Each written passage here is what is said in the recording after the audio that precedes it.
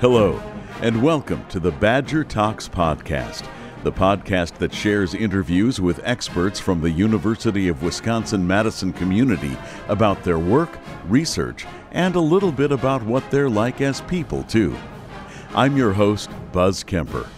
Today, we're focusing on astronomy, and I'm happy to have as my guest Assistant Professor of Astronomy Michael Maseda of UW-Madison to talk about his work with the James Webb Space Telescope. Note that Professor Maseda sometimes refers to the James Webb Space Telescope by its initials, JWST.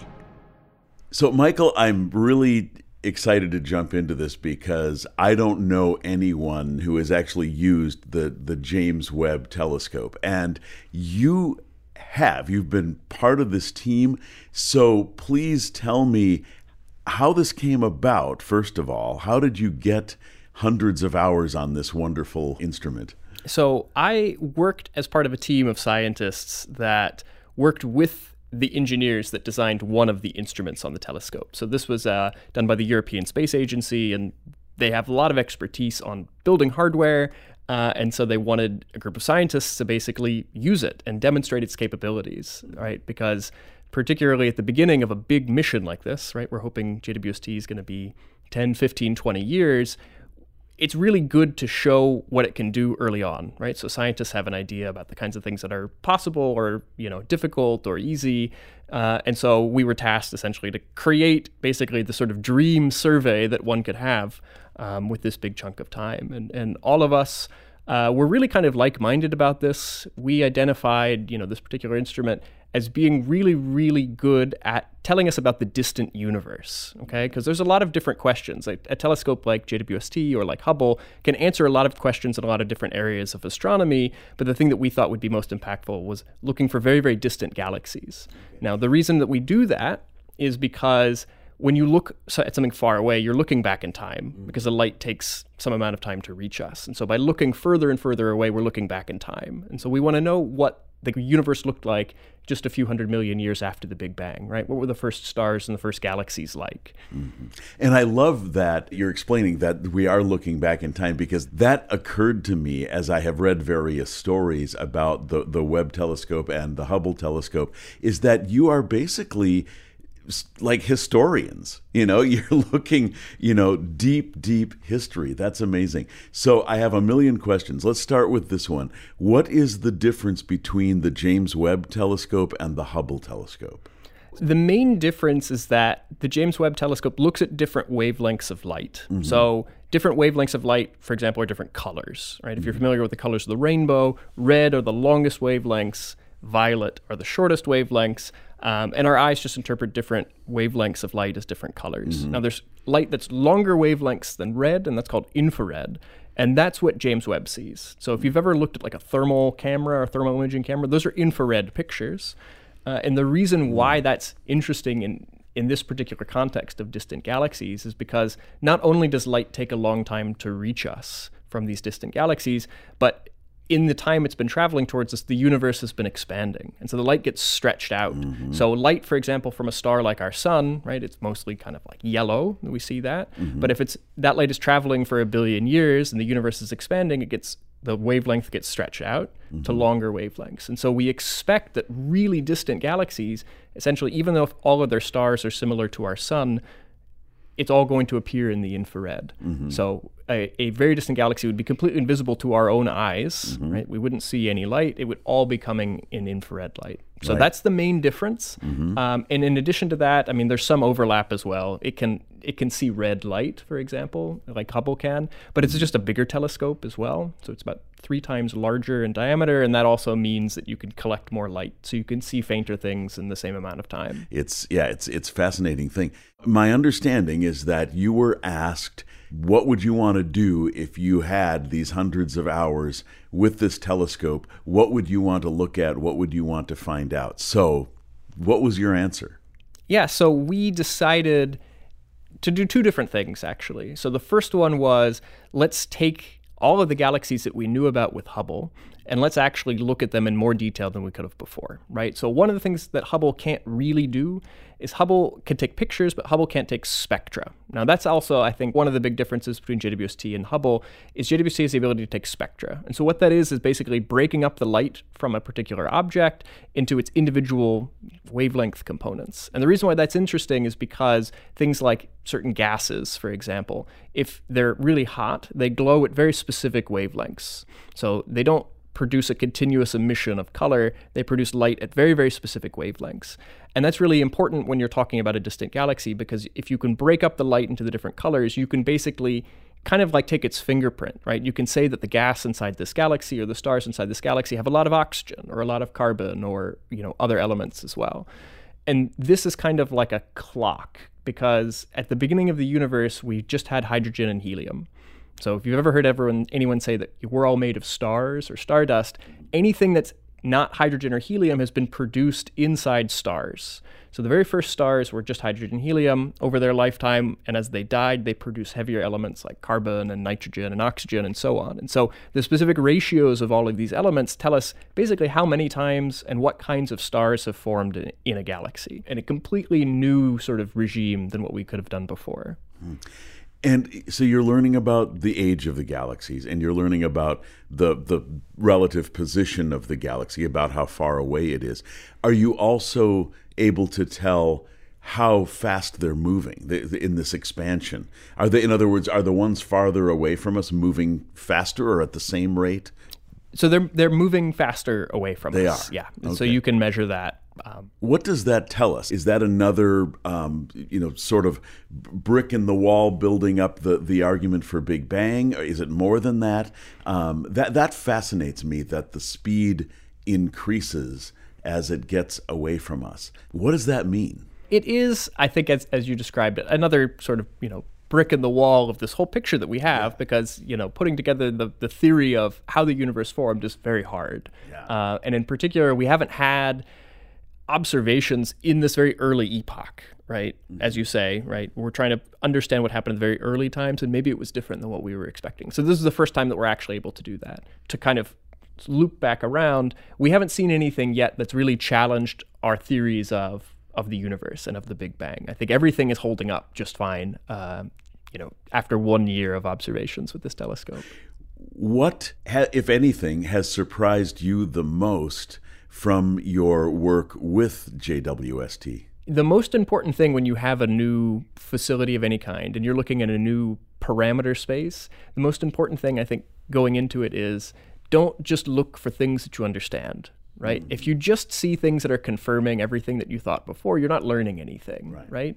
So be prepared for a surprise, keep an open mind.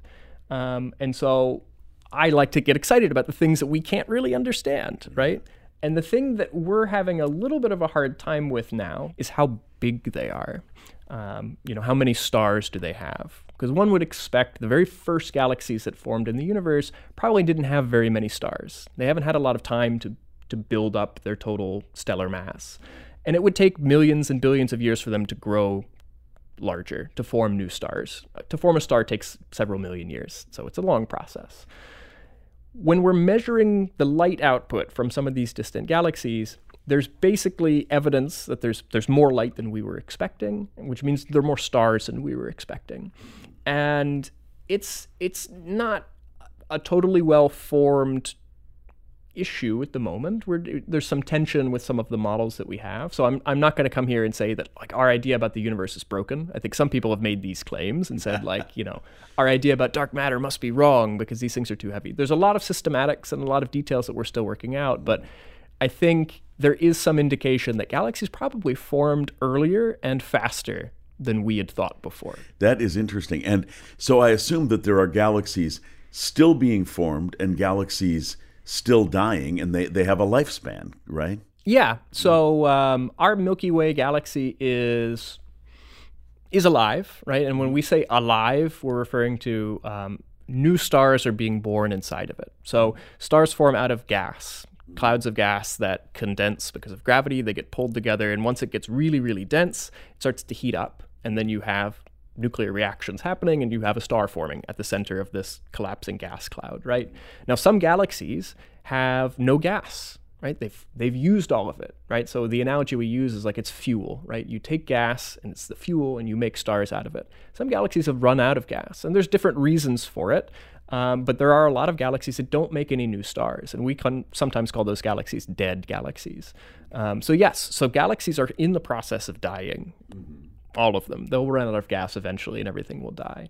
And it goes back a little bit to what I said before about these, slight, interesting puzzles for, big, heavy galaxies early in the universe. We've also, not quite at the very, very distant, very early times, but we've seen galaxies dying now with JWST. We've seen these dying galaxies at times that are also a little bit earlier than we were expecting. So it seems like the whole life cycle of galaxies maybe started a little bit earlier than we thought and started to happen a little bit faster than we thought.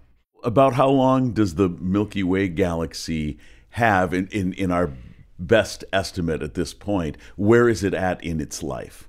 It's probably late Middle Age. Okay. It's still got some time left. The big thing that's going to happen to the Milky Way, which is not necessarily something that happens to every galaxy, our nearest neighbor, the nearest big galaxy to us, is the Andromeda galaxy. Yeah. And we're moving towards it. And I don't know the exact amount of time it's going to take, but at some point in the not too distant future, we're going to smack into Andromeda. And that's going to cause a whole bunch of things to happen. One of the things... Oh, do tell. if there's some gas, and there will be some gas in both of these galaxies, when you throw two galaxies together, that gas tends to form a lot of stars very quickly. So you have a big, what we call a starburst. You'll form a lot of stars very quickly, but that also then means that there won't be a lot of gas left over after that. So it will form stars very efficiently for a short period of time, and it'll kind of burn out after that. So the idea would be, once we merge with Andromeda, there'll be fireworks for a few 100 million years, and then the whole system will die, essentially. Wow. Will the planets that are currently in both those galaxies survive the impact? I mean, I know that there's more space than there are planets, so I'm not assuming that they're all going to crash into each other. But just the fact that the galaxies themselves are converging, is that going to damage or destroy existing planets or stars in either one? So... Yeah, as you say, for the most part, there's so much space between stars, right, for I think example. of them as like atoms. There's a lot more space than there are, Exactly. So two galaxies merging is almost like if you had two gas clouds running into each other, right? The atoms don't actually hit each other in those cases. Right. So the stars won't hit each other. You may have cases where a star, even if it doesn't hit another star, it'll be close enough that there'll be some gravitational interaction. And so maybe some things will slosh around a little bit. Okay. But for the most part, I think most things will still be. So our sun, for example, will probably not smack into anything else. Okay. If the Earth is still there at that time, it'll probably stay in the orbit. But we can't know that for sure. Okay. Yeah. About when will this happen? I mean, obviously it's not going to be like next week, but when will this convergence happen? I think our best estimate now is it'll be about 5 billion years before Milky Way and Andromeda hit each other. It'll take a long time for it to finish merging. But yeah, about 5 billion years or so for it to start. Okay, so none of us have to fasten our safety belts right now. I don't think so. Wow, such incredible stuff. Is there any reason to believe that there are any dents in the Big Bang theory, or is that still the best explanation we have for where it all came from? So that's the best theory we have. I don't think anything really has caused us to question that. We still don't have a very good understanding of the very, very, very beginning. So like the first sort of 10 to the minus 30 seconds of the universe. That little bit of time is very, very hard to understand. But everything really after that, we have quite elegant theories and theoretical models that kind of explain and make predictions that can be tested. I think that's the other thing. We don't, as astronomers, we don't run experiments in the way that a chemist would. Right? We don't control what happened in the universe. We can just observe things. This idea is that essentially of all of the total stuff in the universe, only about 4 or 5% of it is stuff that we know, like atoms, essentially, right? Yeah. There's a big component of the universe, and that's dark matter. And it's strange to say, but we think we understand dark matter reasonably well because it interacts gravitationally. And so even though you can't see it, you can measure its influence on things via gravity. And then there's this whole question of dark energy, which is this other thing. We don't understand that very well at all. Right. 70% of all of the energy in the universe is contained in this dark energy. That's a different thing. What would you want listeners to know for which I have not asked the right question? I think one of the important things about all of this, this whole JWST mission, it's a joint partnership between NASA, the European Space Agency, and the Canadian Space Agency. Right. So, and even beyond that, right, scientists from all over the world use this facility. So it really is one of these things where there's a huge investment, particularly on the side of NASA, and it has benefited science around the world. And so I think it's so exciting. We focus mostly on my research and talking about these distant galaxies, but there are really important contributions that JWST is making in all parts of astronomy. I think in that sense it's quite unique because everyone wants a piece of the action. Everyone wants to use JWST to answer their, a question in their field because it is such a sort of multifaceted telescope. There's a lot of different instruments on it, and everyone has really been invested in the success of the mission. So we're kind of still ironing out some of the kinks, but I really am excited for the next 10 plus years of this mission because it's going to touch every field of astronomy. I think is going to be touched by this, and scientists from around the world are going to be doing this. So it's great. It's great for all of us. I think that we can have this telescope and we can all use it. Just one final question. When you're not studying this stuff, let's just get to know a little bit about who you are as a person. Who are you outside of your scientific life? So I'm a big cyclist. So I just moved to Madison 2 years ago, great. and I'm loving the bikeability of the city. I'm liking all the bike trails around, so I can get on my bike on the weekend and make a really nice day out of it. So that's been great. I'm originally from Florida, and so adjusting to the Madison winters has been a challenge. But I think I like cold weather. I think if I'm prepared for it. I used to play hockey. I think I'm going to start playing hockey again. There you go. That'll be fun to do. So still kind of getting my feet under me in Madison, but I'm loving it so far. Welcome as a 2-year Madisonian, and thank you so much for the conversation. I feel really a lot smarter about what this stuff is all about. Great. Yeah, thank you so much.